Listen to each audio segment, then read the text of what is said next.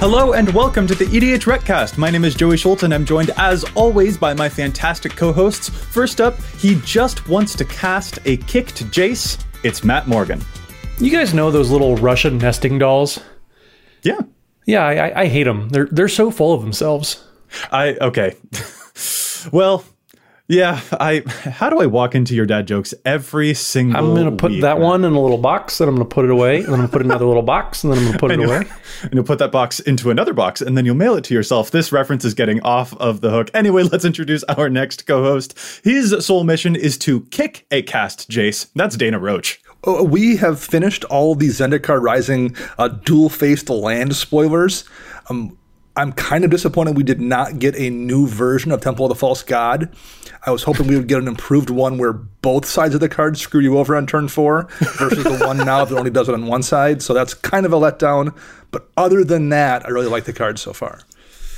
Well done, Dana. I really appreciate that. Do you have some feelings about Temple of the False God? Small ones, but feelings nonetheless.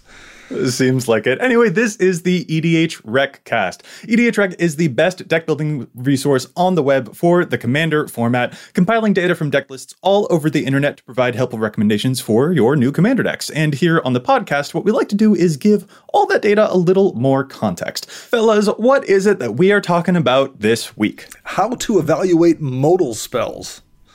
That is right. Zendikar, the new set, is full of cards that really force you to make a choice when you play them. So what we wanted to do is talk about how we evaluate the choices that we make when it comes to those different spells that have 2 separate choices, 3 separate choices. Sometimes you can make 3 choices all in one. So we wanted to talk about some philosophies behind that so that we can evaluate those new cards from Zendikar. But of course, before we do, what we want to do is give a huge shout out and thank you to the folks at the Command Zone podcast who handle all of the post-production work for our podcast here. They do an amazing job bringing it to the screen. It looks so awesome. And of course, we also want to thank our wonderful sponsors for the show too. Yeah, I would like to thank our sponsor, Card Kingdom. They have an amazing buy list if you have unused cards you wish to get rid of in exchange for store credit or even cash. And they have an impeccable inventory of almost any card you'd want for your deck, including new cards from brand new sets like Zendikar Rising, which they tend to ship out as soon as the packs and cards are available. We're also sponsored by TCG Player, who has thousands of individual sellers and the deepest inventory of cards online. They have foil, non-foil, old, foil, new. They have foil cards. Anything you want to put in your deck, they have copies of. Simply go to EDHREC and click on the card in question and follow the link to the site of your preference. Doing so supports both EDHREC and it supports us here on the EDHRECast. And hey, speaking of sponsors, we are actually doing a giveaway. Our sponsor, CardKingdom.com, is giving away $100 worth of store credit. $100 for one of our lucky listeners. So you can get yourself a new Precon, some new Zendikar cards, or maybe save up for Commander Legends later this year, whatever you fancy. We are announcing the winners just 1 week from when this show airs. So here is how you can win. All you have to do is leave the podcast a review, such as on like iTunes or on Google Play, and you will be entered. And if you are one of our patrons, you are actually automatically entered to win here. So leave us a review and then make sure that you are following us on Twitter. That's at EDHRECast on Twitter, because that is where we will be announcing the winner. So you'll have to be following us to make sure that you see that. Again, that is at EDHRECast on Twitter. We will be announcing the winner on the 25th. So just 1 week from now. Final thing, you do need to make sure that you have an account on CardKingdom.com to make sure that you are eligible to receive the store credit on CardKingdom.com. So just make sure that you've got that too. Thanks again, Card Kingdom, and our listeners and patrons for all the support. And if you would like to support the show directly, you can actually do that as well. Head over to patreon.com/EDHRECast, and you can sign up to be a patron at any of our several levels that we have available. And that just is a great way to support the podcast directly. You don't have to buy any cards. You can just support us that way. You help pay the bills, keep the lights on, pay for Joey's hair gel. That's also very important for the show. But we appreciate all of our patrons that have signed up so far. And we actually do have our weekly patron shout out. That's going to go to who, Joey? That is going to Rachel Chamness. Rachel, thanks so much for supporting the show. It's really awesome to see all of the wonderful folks that are supporting us. And Matt, Joey, I do think Rachel pronounces her last name Chamnay. It's French. You know what? You're the person who accused me of using gel in my hair. So first of all, how dare you? Excuse me, mousse. Or is it a high-quality hair serum? It's pronounced Yell, I believe, Joey. Yell, not gel. Oh, my goodness. Anyway, thank you so much to Rachel and to the rest of our patrons for supporting the show. This is quite the start, you guys. This is a great one. All right, let's actually just get right into the main topic before we can derail the show any further. We are talking about modal spells. Matt, let's just start off with a basic definition. What is a modal spell in Magic? Well, a modal spell takes form in many different ways in Magic, but basically it's a spell with several different ways that you can have it resolve, and there's different modes, as you will, which is why we call them modal spells. You have multiple options when you cast it. They can come in the form of anything like choose X different versions. There's cards like charms and commands and confluences, a lot of C's in these modal spells, I hear. Or it can just be something that you choose when it comes into play. The sieges are something like that, or the split cards in many different sets that have come in. Those also only have one real mode that you choose when it is cast. So there's all sorts of different ways. There's almost as many different modes that they come in when you have all these different modal spells. Yeah, and these can be really awesome because they provide you such a cool degree of flexibility during the game. So, you mentioned one of the charms. Take, for example, the card Boros Charm. You've got 3 different options, and you can pick one of those, and that's how we sort of colloquially understand charms to be in the game of Magic. They've got 3 different options, and you can pick one when you cast the spell. And Boros Charm is cool because it can deal damage, or it can give double strike, or it can give your stuff indestructible. And so that can really save your skin in the right situation, or it can be a great offensive tool. And those can just really provide you with an awesome degree of flexibility during a game. So modal spells can be really, really cool, but you are also occasionally paying for that flexibility sometimes. Maybe the charms are a little bit pricier to cast, for example. So that is definitely something we want to get into. But before we actually even move on into specific examples of these, I feel like it's also important for us to acknowledge that there are some cards that don't specifically, have like the colloquial charms or confluences. There aren't necessarily cycles, but there are still plenty of other ways that cards can be modal too. For example, like the card Chaos Warp. That also strikes me as kind of a quote-unquote modal spell because I might use that offensively to get rid of a problematic permanent so that I can, attack my opponent when they no longer have a propaganda in play, for instance. But I can also use it defensively to get rid of someone else's creature that's coming to attack me. So there are a lot of hidden choices, a lot of dual choices that you can find even on just like a basic removal spell. Yeah, like I would say if you've played Commander for any amount of time, you have either done this or seen somebody else use a Swords to Plowshares in their own creature just to get enough life to survive what someone else thought was going to be an Alpha Strike or something coming through. Mm-hmm. Like those kind of things. Those aren't necessarily modal spells, but they're cards that have an option on them to be treated as a modal spell. Yeah, or the card Twin Cast also kind of comes to mind, and that's a spell that can copy target instant or sorcery spell, which is really, really cool, because if someone else does something really flashy, you can copy that spell. Or if someone tries to counter your spell, you can copy their counter spell. Or if you cast a really great spell, then you can get 2 of them. Like, that is also a ton of different options. So really, when it comes to the modal spells, one of the biggest ingredients is definitely their flexibility. And it's just tough to figure out, is that flexibility worth the cost and the timing and all of that jazz? So let's try and evaluate some different examples of modal spells, and especially seeing where they sort of land according to EDHREC. Dana, do you want to start us off by talking about some of the charms, for instance, that we see in EDH? Charms are probably kind of the first thing that at least comes to my mind when I think about modal spells, particularly the ones from Ravnica, although those I don't think were the original charms. I think we had prior to that some monocolor ones, but the Ravnica charm cycle is kind of the iconic modal spell, at least in my mind. Things like Boros Charm or Rakdos Charm, and those 2 in particular are the 2 most popular charms we see out there, and 2 of the most popular, like, very clearly modular spells you have. Boros Charm is 2 mana, and it has 3 very useful modes. You hit somebody for 4 damage, permanents you control gain indestructible, or target creature gains double strike. Those are all 3 really useful abilities that aren't terribly priced at 2 mana. Mm-hmm. Rakdos Charm, same thing. Exile all cards from target player's graveyard, which can save you from but can save you from like a living death that absolutely is going to end the game. Destroy target artifact, almost always useful, and each creature deals 1 damage to its controller, which can just win you games sometimes. Like, I've paid 6 mana for that particular effect. Yeah, sometimes, yeah. So I think the important point here, particularly with these first two, but this generally applies to the third one on our list here, Golgari Charm as well. All of those modes are useful, and they're relatively efficiently costed at 2 mana. Right. Yeah, I mean, just the ability to have very relevant options available at any given point in time is probably why the charms from Return to Ravnica, Dana, not original Ravnica, Return to Ravnica, was when the charms came out. Yes.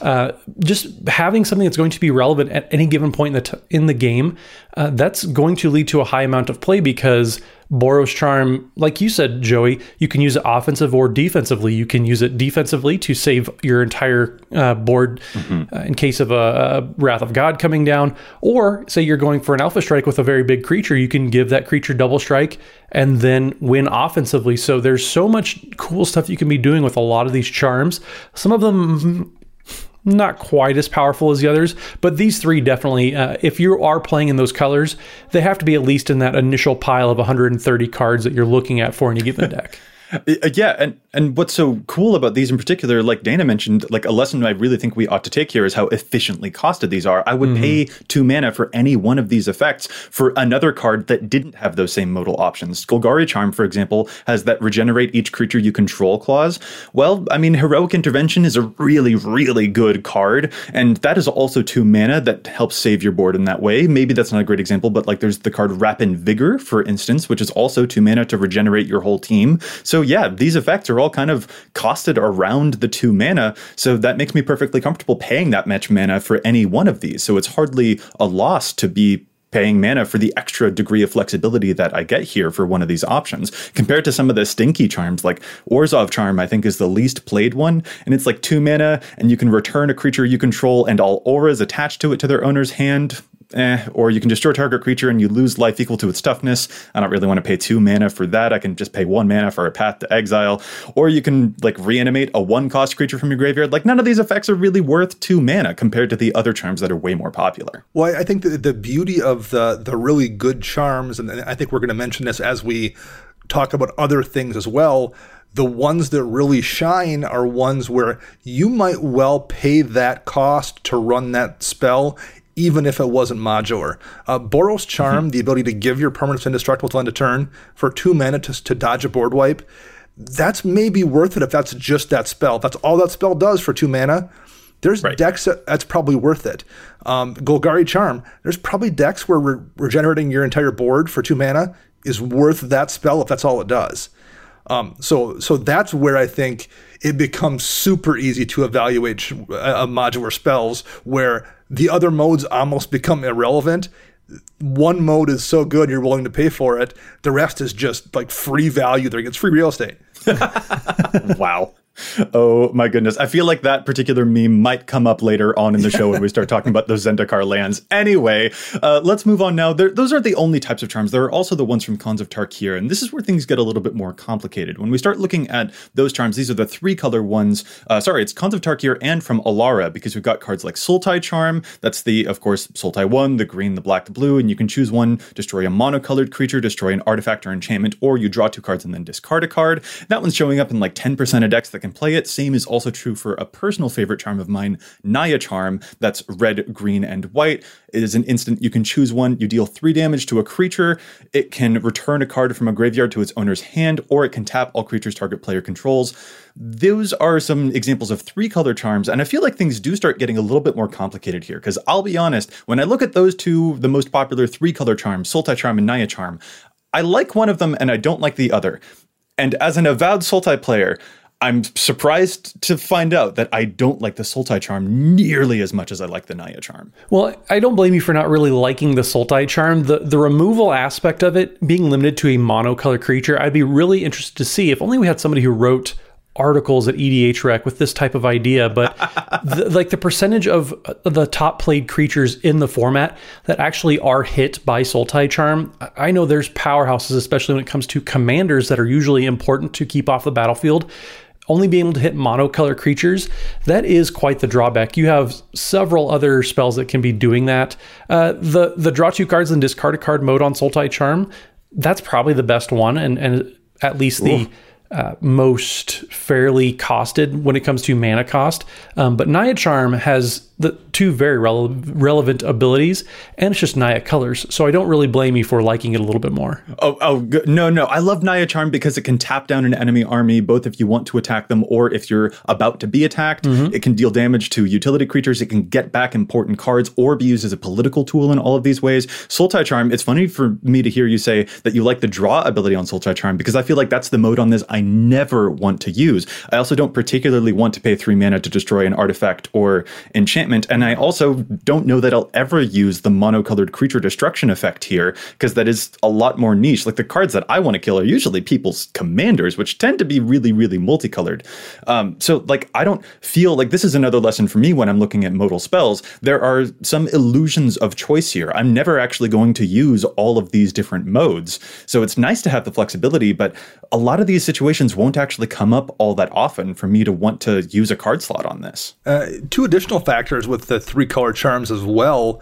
Number one, you're paying 3 mana. So what you're expecting to get in return for a 3 mana investment versus a 2 mana investment is much more. And I generally think, I don't know if you're getting that much additional value over the really, really great 2-color charms. Additionally, you're looking at one of each color in a 3-color deck. That's much trickier to hit for the most part than one of each color in a 2-color deck. So not only is the mana cost in terms of like sheer mana you're putting in more expensive, the difficulty of doing that, unless you have an absolutely perfect mana base, and even if you do it, what it affects in terms of other spells you want to cast makes it more challenging too. So I think the big problem with the 3-color charms is that they just use up more, and you're not getting that amount of value back for the most part. Naya Charm maybe being the exception. Yeah, gotcha. All right, now let's move on away from the charms. There are tons of other different types of modal spells. In fact, we probably won't be able to even put all of them into the show, though we are going to try. Let's move on to another type of modal spell. Matt, do you mind telling us about some of those commands? The command cycle. So these are, I think the command-specific cycle, that was back from Lorwyn days, I want to say, correct? So these are also very, very powerful, but these are choose 2. So you get to choose 2 of the different modes on any given one of these cards. The most commonly played ones are going to be Austere Command, which is the white command, and then Cryptic Command, which is the blue one. So Austere Command, it sees played about 12% of all white decks, which is a pretty significant number. But that one is 4 white, and you get to choose 2 between destroy all artifacts, you can destroy all enchantments, destroy all creatures with converted mana cost 3 or less, or destroy all creatures with converted mana cost 4 or greater. So it's a nice little board wipe. And board wipes are always one of White's greatest strengths when it comes to Commander. So it's not really surprising to see such a flexible board wipe getting so much play. Like, I'm not sure if I would call Austere Command the best board wipe in the game. I think it depends on what you want to do. You know, the efficiency of Blasphemous Act is amazing. Deluge is super cheap to cast, and it gets run indestructible, that kind of thing. Oh, yeah. But it's really, really close. It's real good. I put it, it's in every one of my white decks, and I just can't imagine a situation where that isn't the case. The flexibility, not only to destroy the things that are a problem for you, but to not destroy the things that are a strength on your board state, the ability to weave around your strengths and hit the things that are a problem is amazing. It's a fantastic card, and I never, ever feel bad about drawing it in a deck. Oh, yeah. I feel so safe when I have an Austere Command in my hand. And for me, a lesson that I personally derive when looking at cards like these is their timing. Like, when are these modes going to be good? And in these particular cases, like, all of these are sort of when you're behind, except when you realize that, oh, if I have a lot of enchantments, but someone else has a lot of artifacts, I can punish them in this way. It isn't necessarily just that I'm when I'm behind. There isn't just one quadrant of the game, one space within the game where this spell can be efficient. I can use this when I'm behind and when I'm ahead. So the flexibility doesn't just exist on the card, it exists on the clock. And that's what's so fascinating about them too. And that is a huge ingredient when you are evaluating a modal spell, is when are you going to cast them? When are those modes at their best, at their peak? And Austere Command is just flying colors in terms of that. Yeah, there isn't really ever a bad situation to draw a Austere Command once the game has kind of progressed a little bit. And like you guys said, it's so versatile in what it can hit. I've seen Austere Command be a one-sided board wipe because there was an Enchantress player with 3 different Enchantress cards out there. So they just chose to destroy all enchantments, destroy all creatures with converted mana cost 3 or less. And that one player was completely blown out. And it was one of those first to worst type of situations where they were running away with the game, but they were pulled back because this card is so flexible and so powerful. I love it. I'm with Dana. I try to put one into pretty much any of my white decks. All right, so continuing through some other examples of modal spells, there's also the cycle of confluences. Yeah, we're looking at the most popular being Mystic Confluence, 3 blue, 5 mana for an instant. Choose 3, but you may choose the same mode more than once, which tends to be relatively important in these. Mystic Confluence, counter target spell unless its controller pays 3 mana, return target creature to its owner's hand, or draw a card. So very often, Mystic Confluence, you can get away with just using the counter target spell mode one time and drawing then 2 cards for yourself.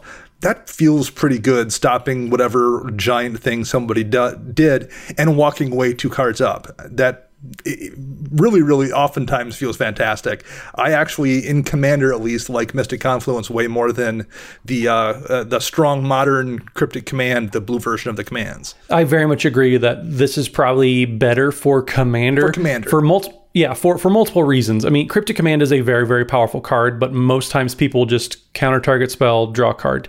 99% of the time in Commander, it's a dismiss most of the time, and no one really runs dismiss. But it's harder. It's triple blue to cast a dismiss, whereas Mystic Confluence only double blue in the casting cost. Yeah. But you can, like you said, you can draw 2 cards. You can get one of all 3 modes, or say you just really need to cast that and they have extra mana laying around. You can, counter target spell, let's say pay 6 and then draw a card or bounce something important. It's so flexible. And I think that's why Mystic Confluence, when it comes to the confluences, is the most played, because there's so many ways to play with it. It's so good. I mean, a 5 mana draw 3 at instant speed doesn't feel terrible. Exactly. Like if that's the worst case scenario on this one, that still feels really, really fine. Yeah. Like I particularly love that compared to some of the other confluences, like Wretched Confluence, for instance, which is like 5 mana. Also an instant, you can draw a card and lose a life, or you can give a creature -2, or you can return creatures from your graveyard to the hand. Like if I repeat a bunch of those modes, like I don't know, those are all much smaller use cases, and I think that sort of bears it out in the fact that Wretched Confluence doesn't see nearly as much play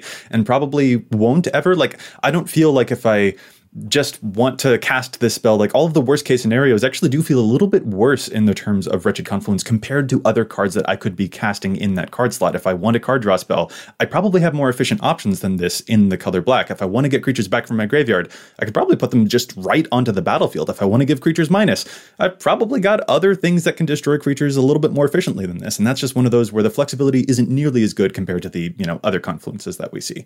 It's not always spells though. Sometimes we also have enchantments. Matt, you mentioned the sieges earlier that are also pretty modal. I did. So the siege cycle that we're going to talk about is from Khans of Tarkir block, and that's going to take place in the form of enchantments this time around. The most popular siege card being Outpost Siege, which is the red one, and it's 3 in a red and has 2 different modes. So when Outpost Siege enters the battlefield, you choose Khans or Dragons. When you have the Khans mode chosen, at the beginning of your upkeep, you exile the top card of your library, and until the end of the turn, you can play that card. So it's a nice little impulse draw that gets you some sort of card advantage, kind of like Phyrexian Arena does in black.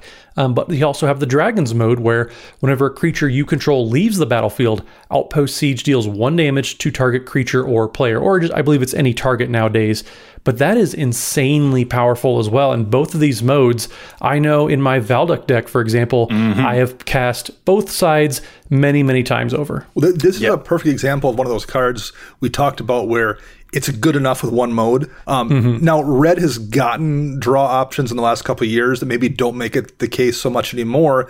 But for a lot of years there, Outpost Siege, just choosing Khans mode to get that extra card, was absolutely worth it if you never, ever even considered the Dragons mode.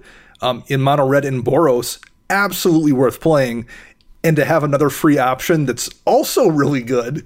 Right. This card is still really good, but for a long time, was amazing. Yeah, that's my lesson with it, especially with the Outpost Siege, is just like I have seen, I think it's like Perforos decks or even Torbrand decks, heaven forbid, that can use just the pingy ability on this particular one. And when they build the deck, that might be the only thing that they ever intend to use with this spell, or the other way around. They can build an entire deck based off of the fact that they only ever intend to use one mode on this spell. And it's still good enough in that situation. And then there's also gravy on top. Yeah, it's there's no bad case scenario with Outpost Siege. I mean, it is the most played siege for a very good reason, because it does a lot of things that Red needed for a while. And it does kind of stink, Dana, that one card per turn almost isn't good enough anymore. Sure. It's a weird situation to be in now. Another form of modular cards that are relatively popular in the format are the split cards that first showed up back in Invasion. But I think they really kind of arose to prominence in Dragon's Maze of all sets, not the most beloved expansion of Magic's history. But in Invasion, what they added was a ability called Fuse, which lets you actually have the option to cast both halves of the card versus previously and basically since then, whenever we've seen split cards, where you have to choose. So the Fuse cards are ones that have really probably seen the most play of the split cards. Wear and Tear in particular is really, really popular. It's in over 10,000 decks. And the two modes there are very simple. You have one in a red, destroy target artifact, which is Shatter from way back in Alpha. And the other mode for a single white, destroy target enchantment. Or you can fuse them both and just spend 3 mana and destroy an artifact and an enchantment. At instant speed as well. Really solid. Yeah, really, really solid. I don't think you run Shatter anymore, and I'm not sure you run, is it a Race? It's a 1 mana white to destroy target enchantment. I think that's right. Yeah, I believe so. I don't know if you want either of those two, but having them both stapled to one card with the option to cast them both simultaneously is really, really efficient. With that said, like I feel like the split cards are a really big example of how obviously clunky sometimes they can be. Like I look at the card Down and Dirty, for instance, and I'm just like, I don't think I kind of want either of these effects. Like actually, okay, 3 mana for the recovery effect, get a card back from the graveyard, sure, but man, I'm never going to use the other half of this. Ever. So why am I spending extra mana on this effect when I'm never going to play the other half? So that is another big thing for the split cards too, I think. It's like, when are you actually going to use all of the modes on this? Well, and for me, I think that boils down to kind of a point maybe that applies to all of these modal spells is how much mana are you investing to get that effect versus just that card at face value. Mind Rot is a mana less on down. And even then, that's not really played all that often in Commander. So I don't blame you for not wanting to cast the down version, or down half, I should say, of Down and Dirty, because mana-wise, when you just compare it to what is that one effect on a card? How much does that cost? How often is that played? That's a very, very good question to be asking with all of these modal spells. Mm-hmm. So those are a ton of different cycles, a ton of really big examples of them. But like, are there other modal spells, other cards that present different options that jump out to you guys that are really fun to play, that you have maybe interesting lessons to learn about? What are some other choicey cards that you see a lot in EDH that get your brain a-whirring? So if we want to talk about cards that are just really, really good, that have modes in general, we mentioned how great Austere Command was, and we were all very much on board with that card. Merciless Eviction, sure, at the same exact cost, at least CMC, it's 6 mana, requires black and white. Choose one, exile all artifacts or creatures or enchantments or planeswalkers. Exile's a big deal in some metas and depending on who you're playing against, but it's the ability to flex around what's either the problem or flex around whatever your strength is. It's so versatile. Again, I feel like if I have access to black and white, I would have a really tough time not finding room for Merciless Eviction. And Merciless Eviction is one of those cards that people, they see it and it looks overcosted, but it really isn't. Like you said, the exile effect and being able to play around what you have going on your own battlefield it's really important, actually. And then being able to hit planeswalkers, if you have, even 2 on the battlefield, chances are the mana investment that you're spending compared to what you're getting rid of off the board, you're probably coming out ahead with planeswalkers that are well designed for Commander, at least. And, as far as board wipes go too, it's probably the card the most often I've heard referenced in a game where someone says, well, let's see if I can top deck a Merciless Eviction. That's the only thing that's going to solve this problem. Yeah. For whatever reason, it's that card that there are just those situations where you're like, there's a Darksteel Citadel out. What am I going to do right now? Or there's 14 Planeswalkers in play or whatever it is. Or a regular board wipe is going to give Joey death triggers. I mean, I know that in games that we've played, that's come up more than 0 times. But one modal card I want to bring up, and not to say Merciless Eviction isn't powerful, because it certainly is, but Return of the Wild Speaker. Folks, if you haven't cast this card is nuts. So it's 5 mana, it's just 4 and a green for an instant that says choose one, draw cards equal to the greatest power among non-human creatures you control, or non-human creatures you control get +3/+3 until end of turn. A team-wide +3/+3 buff at instant speed is wild. It is so powerful. So if you're going for Alpha Strike, or if you're blocking and you need to save some blockers, this is an insanely powerful way to do it. And then the draw card, it's just Rishkar's expertise, only a little bit different. It doesn't target, which gets around a lot of instant speed removal. You're still going to be drawing, even if things go wrong, you can still draw 3 cards at instant speed, which again is very, very good. It's the same thing that we mentioned with Mystic Confluence. This card is so flexible. The fact that it's only been picked up in 6% of green decks since it came out, I'm going to challenge the stats and just say that needs to get a lot more play.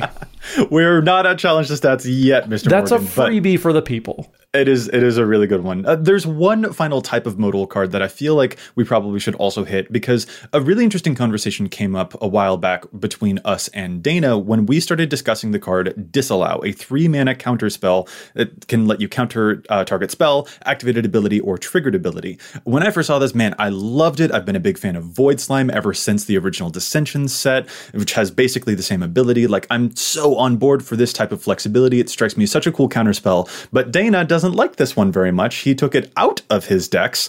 Why is that? So, and I loved the card as well when it was first spoiled. Picked up, half a dozen copies, assuming it was going to go in all my blue decks, and it did. But what I discovered, and this might not be a reflection on Disallow so much as it is how I brew and how I play, but what I discovered was, at least for me, it was just a cancel. 99% of the time, I was using it for a counterspell and not using it to stop activated or triggered abilities. So the kind of the conversation we had was, at some point, a modal spell where you're paying more for the modal option ceases to be modal if you only ever use one mode. Right. I understand the logic of saying, well, it's nice to have the option, but you're paying for that option. And at some point, the downside of that, paying that extra mana for the cancel versus the counterspell, is going to add up and cause you problems versus that one time you stop someone from blasting with an Aetherflux Reservoir. Yeah. So, and that's really difficult to calculate. Like, I don't know how you calculate that other than just in your head, kind of based on games you've played and your personal experiences.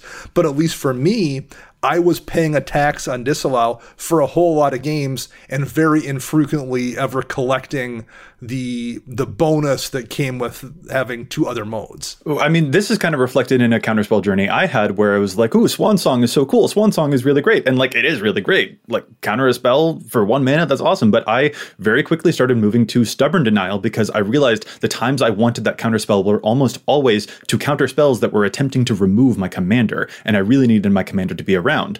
And so why bother with the other upside? My commander always had the 4-power ferocious bonus, so I was just basically always going to do the same thing. This one was slightly better, but the times that you're intending to use this spell, like, because Dana, you even noted you would specifically hold Disallow in your hand because you knew you had spells to counter coming down the line as opposed to abilities down the line. And like, just observing specifically when you intend to cast that spell is, I just think, a huge part of evaluating modal spells. And these are all lessons that we want to apply now as we move to talk about the new Zendikar stuff, because there's a ton of modal spells. There's other new cards with Kicker, which present different options. And especially there's those Zendikar spell double-faced modal lands.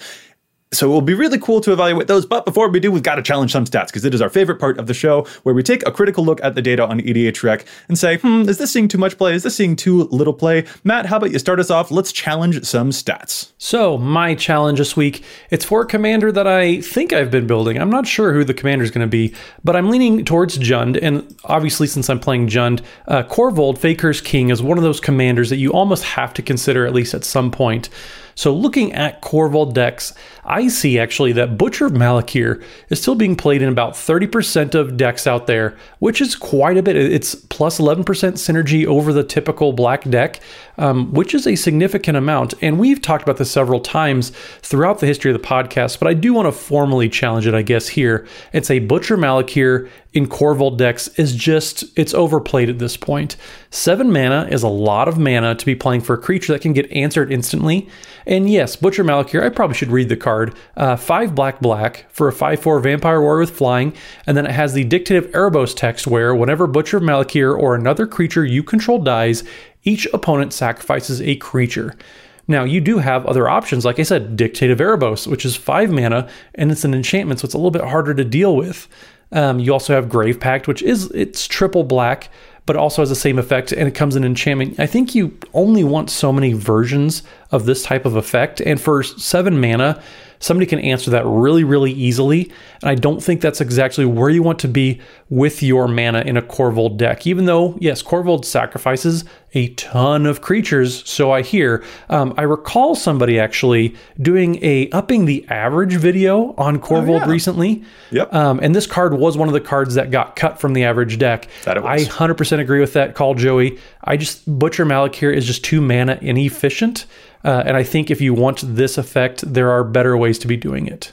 Yeah, happen to agree, and definitely check out that video if you haven't yet, because it was a whole lot of fun. But yeah, it's just a whole lot of mana for this effect, so completely on board with you there, Matt.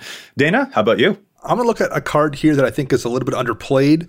It's only in 1,000 decks, just over 1,000. I feel like if there was a 2 mana enchantment that said all your creatures become unblockable, people would run it way, way more. Bower Passage effectively says that in a deck with a bunch of flyers. Bower Passage reads, creatures with flying can't block creatures you control. Now, yes, flying already is a form of evasion, but in Commander, it's probably a less reliable form of evasion than it is in other formats. There's so many creatures in Commander with flying, and if your deck is built around heavily flying creatures, whether it's a Bant Angel deck, or a lot of times Dragon Tribal decks tend to lean into green. There's some bird decks that are in Bant. There's multiple different flying decks that have the ability to splash green or running a heavy amount of flyers, and the ability to just drop Bower Passage for 2 mana and have the only things that can block your stuff be spiders, basically, is really, really effective in those particular decks. And I think, number one, it's a relatively old card at this point, but number two, the synergy isn't really necessarily apparent unless you think about it or specifically are searching up cards that interact with flying. I think people just aren't aware how effective this card is in some decks, and I think it should be in more than just 1006 lists on EDHREC. All right. That's a really, really clever one. Dana, my challenge this week is sort of in your honor, but it is also in honor of one of our patrons. Remember, we do have the Patreon tier that you can subscribe to submit Challenge the Stats. You can, of course, submit Challenge the Stats to us via email, but these are the ones we're definitely going to see because, man, we get deluged with a whole lot of different requests. This one comes from Connor Gandy, one of our patrons. He would like to challenge a card that, Dana, it feels like this one's definitely for you because it's an old card that I'd never heard of before. This is the card Aftershock. Connor tells us it currently sees play in only 605 decks, but I think it should be seeing more play specifically in mono red decks. Aftershock is a 4-mana sorcery in red that lets you destroy target artifact, creature, or land, and then it deals 3 damage to you. This is a way to destroy creatures in mono red without having to rely upon damage-based removal. It says, destroy target creature in mono red, exclaims Connor, and yeah, this is a pretty clever one, a card I'd never heard of before. If you're looking for a way to destroy creatures without having to rely on damage, and you're playing mono red, this is definitely one you should consider. And again, talking about modular spells with the relevant modes, that feels pretty okay in mono red to spend 4 mana to destroy any creature basically that doesn't have indestructible. But if you need to desperately use it to destroy an artifact or destroy someone's Maze of Aether Cabal coffers, that probably feels okay too. That probably feels okay too, but I feel like you brought up the Cabal Coffers thing to specifically target this back at me. It feels less okay if it's your Cabal Coffers. Yeah, it's not okay at all. Never mind. This is a horrible challenge. All right, let's move on. What we want to do now is move into a discussion about the modal double-faced land cards from Zendikar. When you play these, you have the option of playing them as a land or as a spell. And this is kind of making us scratch our heads, I think, a little bit as a community. Maybe people have figured it out by the time this episode comes out, but for us, we're still, we're 2 weeks behind everyone. These are really fascinating cards, and we kind of wanted to take all the lessons we know about the way that we evaluate modal spells previously to the game, and now apply them here to all of these new spells. So the important thing we're probably going to talk about a lot here for this back half of the show is the concept of opportunity cost. And that's the loss of potential gain from other alternatives when one alternative is chosen. So when you have multiple choices on a card and you choose one, what have you lost by, in this case, not choosing other modes, or by running a modular card that in a lot of cases has a tax baked into it by virtue of being a modular card. So that's going to be the key to evaluating a lot of these, is figuring out what the cost you are paying to have the opportunity to run these cards that can be multiple things. The first ones we'll kind of look at here are probably the easiest ones to evaluate, and those are the dual lands that can be either thing. The first example we'll go with here, just because it's what's on the sheet in front of me, is Clearwater Pathway and Murkwater Pathway. So this is a dual-face card that on one side has Clearwater Pathway, which is just a land that taps for a blue mana, and it doesn't come into play tapped. The other side, Murkwater Pathway, is just a land, doesn't come into play tapped, that taps for a black mana. So it's a land that can always tap the first turn. It just forces you to choose which mode or which side you want when you play it, and it will only make that color of mana from here on out. What do you guys think of these? I think they're interesting. I want to start off because I am struggling with some of the spell versions of these, where it's a spell on one side and a land on the other. As a land cycle, though, I really like these. I like the design space. I like what they're exploring here. I think it's a very, very cool way to play with dual lands, and giving you a permanent feeling of that choice lasting on beyond what is a spell immediately doing. As far as Commander goes, though, when it comes to duels, I'm a big fan of having access to both colors at all times, though. So if I'm going to play a dual land, I want to have 2 colors, not just on one turn, or have the option to have that, but I want both, or my lands to be, providing me mana of both colors moving forward for the rest of the game. So it's an interesting situation. I only like these in 2 color decks. I don't think in 3 or more color decks, these are really what you want to be doing with your mana fixing. But like I said, I really like the design space. I think they are fairly elegant for having some sort of, I really need black mana. Well, this is going to come in untapped. So you're able to get that untapped mana on the turn that you need it. But there is, like you said, a little bit of a choice that comes along with the deck building that I think is very, very interesting. Right. The thing that you have to evaluate here is this flexibility worth the alternative tempo? Because you could play a tapped land that gives you both of your colors if you're, for example, in a 2-color deck. And that would be really great, because then you can flip from a triple green spell to a triple black spell later on, or you can flip from a triple white spell to a quadruple red spell or something later on in the game. But these would really prevent you from being able to do that. But they also can enter untapped. Like, how quick is your deck? That might be definitely a factor for these. Matt, I totally agree. I like the design space here, but I would say they definitely relegate to a 2-color deck for me as well. I don't want to play these in a 3-color or more deck, because the flexibility becomes a lot more desirable there. So, and since I was discussing opportunity cost, we should mention that the downsides of these, they do come into play untapped, but they don't have a basic land type, so they are challenging to fetch. Mm-hmm. You can't use a fetch land to get them. You're stuck using something like Expedition Map or something. So because of that's a downside. They're not going to work with like a mana doubler or something that cares about, a basic land type. They are going to get hit by a Back to Basics or by a Blood Moon. So there is some slight risk that comes with having the ability to play a land that can be one or the other. Yeah. And I agree. I think in a 3-color deck, you don't want a land that can only provide you 1 color of mana necessarily. And I think the problem in a 2-color deck, I don't know if we need them. I think 5 or 6 years ago, they might have been much better. I think today we've gotten so many dual land cycles in the last few years. Mm-hmm. I think unless you're on a budget, and they're probably going to be relatively cheap, and I think if you're on a budget, they're probably excellent in a 2-color deck. But I think if you are able to spend enough money to pick up shock land level lands, I just don't know if you need them over the duels you're going to run in addition to, your dozen to 14 to 16 basics. See, I don't even think you need to upgrade these only with shock lands. I think a lot of the check lands like Hinterland Harbor and Dragonskull Summit, those types of lands, those are going to be fine too. I think the Battle Bond lands, I prefer those, and those aren't shock land price. Yeah. I think these are going to get a lot of play in standard, but I think once they rotate out, or if the colors that don't see a lot of play in standard, those will be fairly cheap for you to pick up. But like you said, I don't think these are going to be very, very good in 3-color decks because they're only providing you access to one of those colors. I think at that point, I know you guys aren't big on the thriving lands from Jumpstart, but that's what I would rather play, I think, because it's going to get you the color that you need along with another color that's coming up. So I put these in like the same tier of dual lands as maybe like the Shadows over Innistrad lands, where you have to kind of reveal the basic in your hand in order for them to come in untapped. But those, again, my big constraint with these for Commander, where mana fixing is pretty important.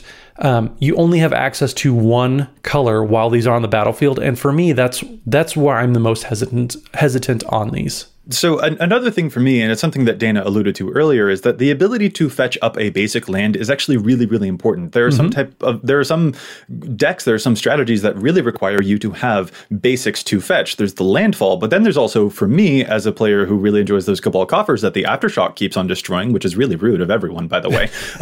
But like, I really want to have a lot of swamps, which is what kind of makes me trepidatious about not just this dual land cycle, but sort of the rest of the cycle when we start moving now into a discussion of the spells that are also lands on the other side. There are the mythics, for example. They all have sort of like triple in their cost. They have really bombastic spells on one side, and they can enter the battlefield untapped on the other side if you pay 3 life. So there's actually kind of 3 decisions happening here. You can save these as a really big late game spell, or you can play them as a tapped land, or you can sacrifice a little bit of life to regain some of that tempo. But like, it's so funny for me looking at these big mythic spells. There's the Agadeem's Awakening, there's Seagate Restoration. These are fascinating, and they hit a checkbox for me on modal spells that I would think is really awesome because like they can be an early game play. They're good there when I'm developing, I just play a tapped land, and they can be a really great late game play too. So like this is hitting multiple quadrants. I should love that. And yet when I look at all of these, especially the mythic ones, I'm kind of just underwhelmed, which is really surprising to me, but I don't think I like too many of these mythic flip lands all that much. See, I agree with you, but I think for different reasons. I do agree that maybe the spells aren't quite flashy, but for me, I think the poor deck building habits that these are going to encourage in a lot of players is where they're going to really do their damage. I see so many people saying, oh, I can just pull a basic for these, or I can pull a land for these, and it's fine. And I think that is 100% the wrong call. A really, really good stance that I heard, Brian Gottlieb, who he does the Arena Decklist podcast with Jerry Thompson, 2 very, very intelligent players. They're very, very successful. They are talking about putting these in decks, but having them filling a spell slot. So they're eventually going to be going up to effectively 35 or 40 lands in a standard deck, where you don't want these to be taking up a spot in your commander deck in the land slot, because more often than not, you're going to be playing these as a land, because, and Brian puts this much more eloquently than I can. Definitely check out the Arena Decklist podcast where they're talking about the Zendikar previews, because they put it very, very well that basically you want to maximize your chances of playing games all the time, which means making sure you're hitting your land drops. I think people are going to put these in their decks, and they're big splashy spells. They're going to want to hold on to them as long as possible to cast any of these dual face spells. And I think that's going to put people in kind of a weird position where you need to hit your land drop. So you want to play these early because they do come into play tapped. I think, first of all, I'll say, when you say big splashy spells, I agree, but I will also note none of these, I think, are good enough to run if that was the only half of the card. I do agree. This isn't an Outpost Siege part, I don't think, situation where like it's good enough with one mode or a Boros Charm. I don't think any of these 5 cards are probably good enough to run if that was all the card was. Right, and let's actually read out some of those for folks listening. There's the white one, Emeria's Call, 7 mana, makes 2 angels, gives your team indestructible, and then of course is the land on the other side. There's the blue one, 7 mana, draw cards equal to the number of cards in your hand, +1, and then you have no maximum hand size for the rest of the game. The black one, Agadeem's Awakening, 3 and X, you return from your graveyard to the battlefield any number of target creature cards that have different mana costs of X or less, which is a restriction I'm not particularly fond of. The red one does damage to creatures. The green one lets you look at the top 7 cards of your library and puts a creature from among them onto the battlefield. If it's a tiny creature, it gets a small buff of some +1 counters. And yeah, like I look at each one of these and I'm like, I don't know if I want to pay that much mana for some of these effects. These all feel a little like 7 mana to make 2 angels. I don't know. The red one, pay a bunch of mana to deal a bunch of damage to. I could play a Blasphemous Act. I don't need this. Like, that's kind of the impression that I get. I'm not really sure that I'm fond of playing these as spells. And so even if I treat them as lands with an option later in the game if I draw them, I don't know, I look at Agadeem's Awakening and I'm just like, you're kind of a gruesome menagerie more than you are a big living death kind of spell. I'm not sure that I want to cast this one ever. That doesn't seem like a game-winning position to me. I could play a Torment of Hailfire instead. So yeah, it's just so funny to me to look at these mythic spells that have so much flexibility and I'm still just like, yeah, I'm not sure that these are necessarily worth it. They're not bad, but they're just kind of like making me shrug a little bit. Well, and to be clear, I'm not saying that that they're still not playable, because that they might be based on some other things we'll probably get into here in a few minutes. But I think that's something I think you should be conscious of when you're doing your evaluation, that immediately you should be aware that like these probably aren't quite good enough if this was the only side. So therefore you need to then do some evaluation beyond just, oh, this is cool, I want to run it. I think how much you're paying for some of these spells, like I said, I think they are very, very powerful for the standard format right now. But I think for Commander, some of these, at least this Mythic cycle right here, I don't really think that they're going to make too much of an impact. I think the commons and the uncommons, I should say, of the dual face cards, that's where these are going to be the splashiest. Well, now the power here, though, is you do have the option, and we should focus on this because it does matter. The downside elsewhere is these lands come into play tapped.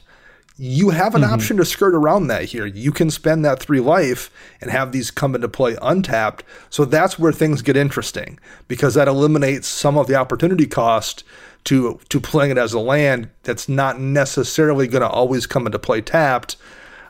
Sure. That really makes it tricky then. Right. But it is, again, for me, like, I want a swamp that will help out my Cabal Stronghold or my Cabal Coffers. I might want a forest that I can find when I'm playing Landfall. If I'm playing a monocolor deck, I'll probably want more plains to trigger an Emeria the Sky Ruin on my battlefield. So like there is a cost to taking away the basic land slots that I really feel these kind of impact a little bit. And that is a very hidden cost, but it is definitely one that sticks out to me. So these are very interesting. I don't know that I can necessarily fault anyone for playing these, but they don't personally strike my fancy, like Matt said, nearly as much as some of the uncommon ones do. Like those actually I find way more interesting, even though they do come untapped on the other side. There's some uncommon spells in this set that I'm actually a lot more intrigued by. Well, Joey, let's get into some of these uncommons, because I really think that the best ones, at least that I'm looking forward to playing, do come at that uncommon and rare spot. Balak Recovery is great. It's a regrowth for 3 mana, but also has the ability to be played as a land. So if you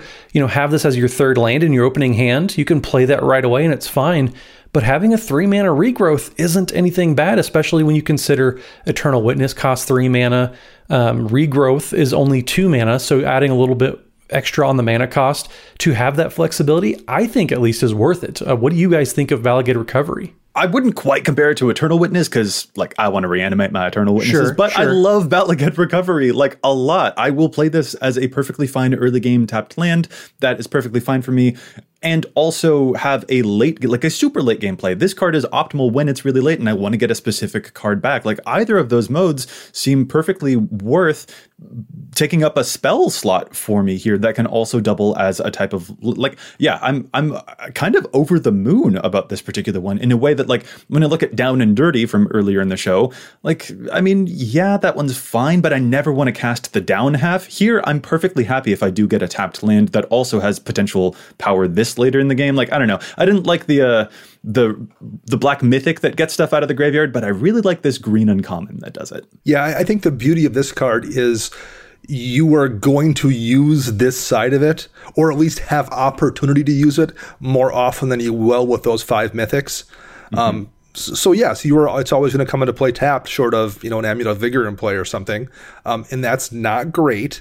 But I think the opportunities this is going to provide for you to pull something huge back from your graveyard, I think the amount of times the land coming into play tapped is going to be a problem is a smaller number than the amount of times having access to a regrowth as well as the opportunity to make it a land is going to be beneficial. Yeah.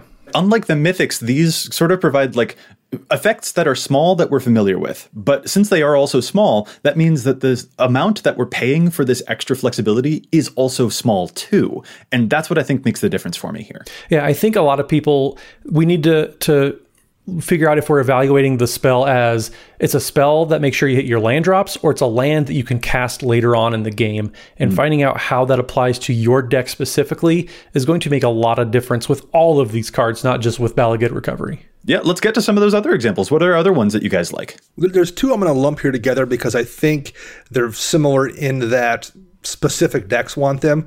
We have Colony Ambush, which is 2 in a green. Target creature you control fights target creature you don't control. There's just not a ton of instant speed fight effects, and there are some decks built around doing just that. So this is one of those cards we talked about earlier, Boros Charm. You know, the indestructible mode on Boros Charm is maybe worth having, even if there's no other modes. This is maybe worth it in a fight effect deck, an instant speed fight effect. There's not a lot of those out there, and maybe you want as many as are possible. This might just be worth it even if you never use the land side. And having the option to make it into a land if you happen to have 4 other fight effects in hand and don't need it, that's pretty useful. The redundancy there. That's another great thing. Like the fact that these are kind of redundant effects, whereas the mythics are trying to be more special necessarily. So they're like one of the only things that can do that compared to you've got a lot of these. Like the fact that I love the redundancy point there. That's a great way of evaluating these. Love that, Dana. I think Kazol's Fury is the same thing. It's same cost, 2 in a red for an instant. And it's basically a fling as additional cost to cast a spell, sacrifice a creature, and it deals damage equal to sacrifice a creature's power to any target. So you're paying 1 more for that fling effect. But again, there's not a ton of fling effects in the game. And if your deck cares about doing that kind of thing, or oftentimes has a bunch of giant bodies that you want the option to fling it after you clock somebody with that 25/25, whatever it is, that's almost useful just on that face side alone.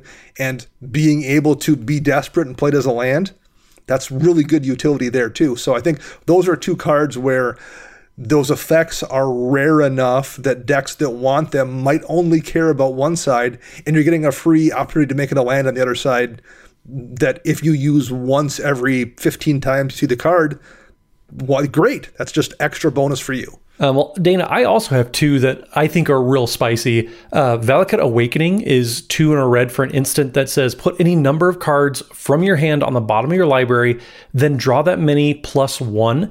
I think that is an excellent filtering card. There's a lot of mono red decks out there that just need some way of filtering out all these dead draws they're getting.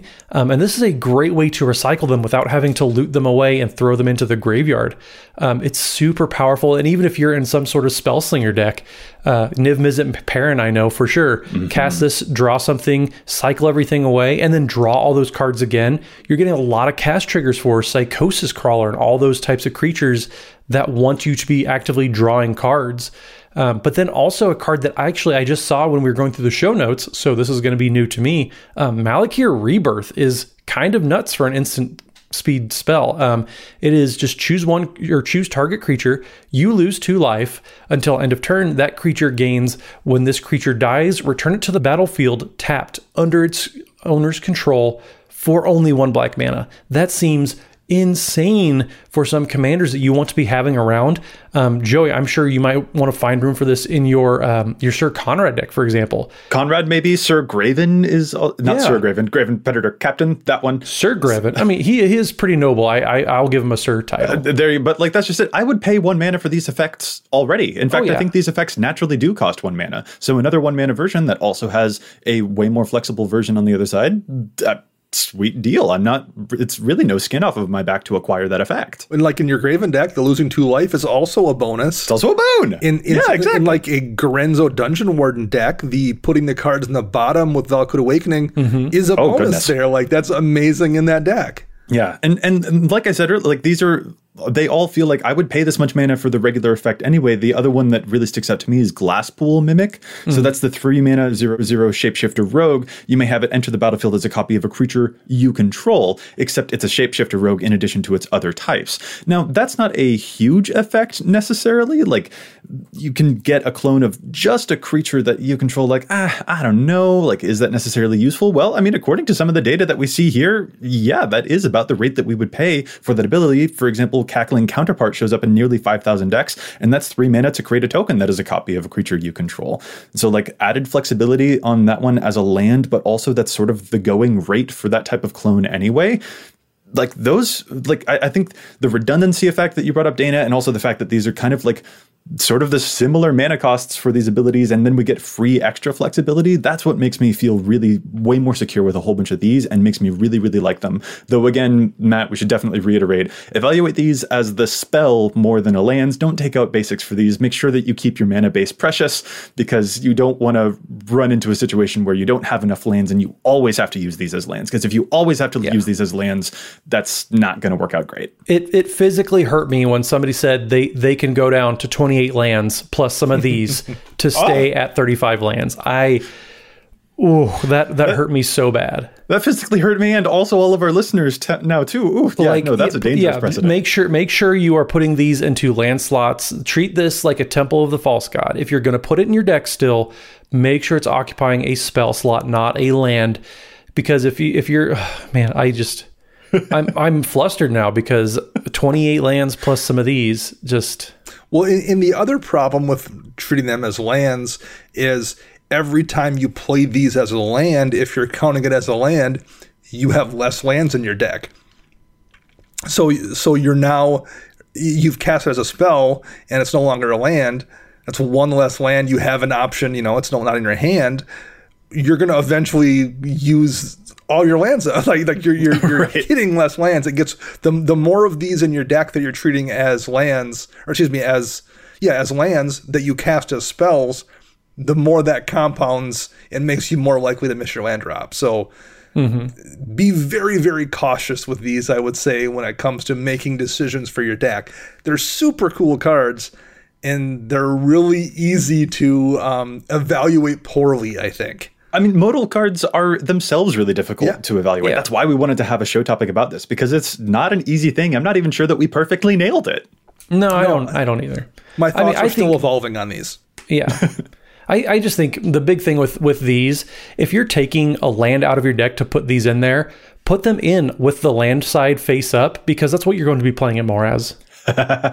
I mean, yeah, and so that's just it. Like when you are looking at modal spells, like evaluate when does each of the different modes of this spell function best? Like, are those modes the most optimal around the same turn number, for example, or is one mode better in the early game? Is one mode better in the late game? And also, how often do you actually need or use all of the modes? Do some of these give you the illusion of choice, or are they actually always like sort of maybe equally or relatively equally useful? Which mode do you end up using most often? Make sure that you take a very honest look at that. Like, what are you almost always using this card as? And if that's the case, how much mana would you pay for the streamlined version of whatever that effect is? Like, those can all be very, very important lessons when you're taking a look at a spell that provides you with a ton of different choices like these Zendikar lands. And it's a really fascinating thing. So even if like some of the lands I'm a little shaky on and some of the lands I maybe like a little bit more, like this is definitely a very fascinating design place for them to have explored. And I'm really happy that they did, because there's so much to learn from it. Yeah, I love the point that you had about how much mana are you paying more on top of the base level effect to get the flexibility and get, a little extra options on that card. I love that point. If you're wanting to spend 3 more mana over just the baseline version of that, probably want to reevaluate why you're playing that card, because that is a lot when you can just get more efficient in your deck building. The last thing I would add here is the evaluations we're doing, we're trying to kind of be general here, but a lot of this does apply to how we play and how we brew our decks, and maybe even to a degree the meta we play in. Those things might not necessarily hold true for you. So try to do your evaluation about these new cards, as well as basically any modular card, based on what you do and how your deck plays and how you build and how you play. Those things are going to be different from person to person to person to a degree. Disallow may be the best counterspell in your deck based on how you brew and where you play and how you play. Mm-hmm. Just because it wasn't in mind doesn't mean that wasn't true for you. So a lot of this stuff is very, very singular to the person, and just try to bear that in mind. And because you've came to a different conclusion than somebody else doesn't mean you're necessarily wrong. You just might be in a different place with these cards than we are. No, Dana, you're always wrong. And that's just like, Dana, I mean, really, every card in your deck is a modal card, because you always have the choice not to play them. You always have the choice not to destroy my Cabal coffers. Like, that's the correct mode in all of the cases, right? You don't have to play that Nile Spellbomb. You can play something else. You don't have to exile Joey's Graveyard. I could play Relic of Progenitus or Tormund's Crypt. I have multiple options. No. We're off the rails again. We got to shut it down. With that, we need to call this episode to a close. So thank you guys so much for joining me. And if our listeners want to get in touch with us, where is it that they can find you all? Matt? So you can find me at Mathimus55 on Twitter. That's MATHIMUS55. And don't forget, Wednesday evenings, we are streaming games every Wednesday night. Twitch.tv/EDHRECast. Come join all the games and watch it. We have great guests on every week, so it's always fun to get to play with other people in the community. And Dana. You can find me on Twitter at Dana Roach. You can hear me on my other podcast on Mondays, CMDR Central. You can read my articles at EDHREC, and you can find me as well as Joey and Matt at patreon.com/EDHRECast, where you can sign up for multiple different tiers, including one that lets you join our Discord, where there's an option to hang out, talk about dad jokes with all of us, and suggest creative ways to blow up Joey's graveyard. So rude. So rude. I can't believe that you guys are using the outros and the Patreon plugs to continue talking about blowing up my graveyard. There's a new channel we made that says Destroy Joey's Graveyard. It's just suggestions. It's a private channel, though. You're not allowed to enjoy. You're not allowed in it, Joey. Don't give them ideas. Anyway, I'm Joey Schultz. You can find me at Joseph M. Schultz on Twitter. You can find the cast at EDHRECast on Facebook and on Twitter. And if you have a question, you can contact us at EDHRECast@gmail.com. Our thanks to Josh Lee Kwai and the entire team at the Command Zone who handle all of the post-production work on the podcast. And of course, our thanks to our sponsors, TCG Player and CardKingdom.com. You can find them using the price info links on EDHREC or by visiting CardKingdom.com/EDHREC to show your support for the show. And don't forget about our $100 Card Kingdom store credit giveaway. Leave us a podcast review on iTunes or Google Play or wherever else you listen to the show. Reminder that you do need to have a Card Kingdom account to receive the store credit, and also a reminder that our patrons are automatically entered. We are announcing the winners on Twitter on the 25th, so stay tuned. We will be back at you next week with more data and insights, but until then, remember, EDHREC your deck before you wreck your deck.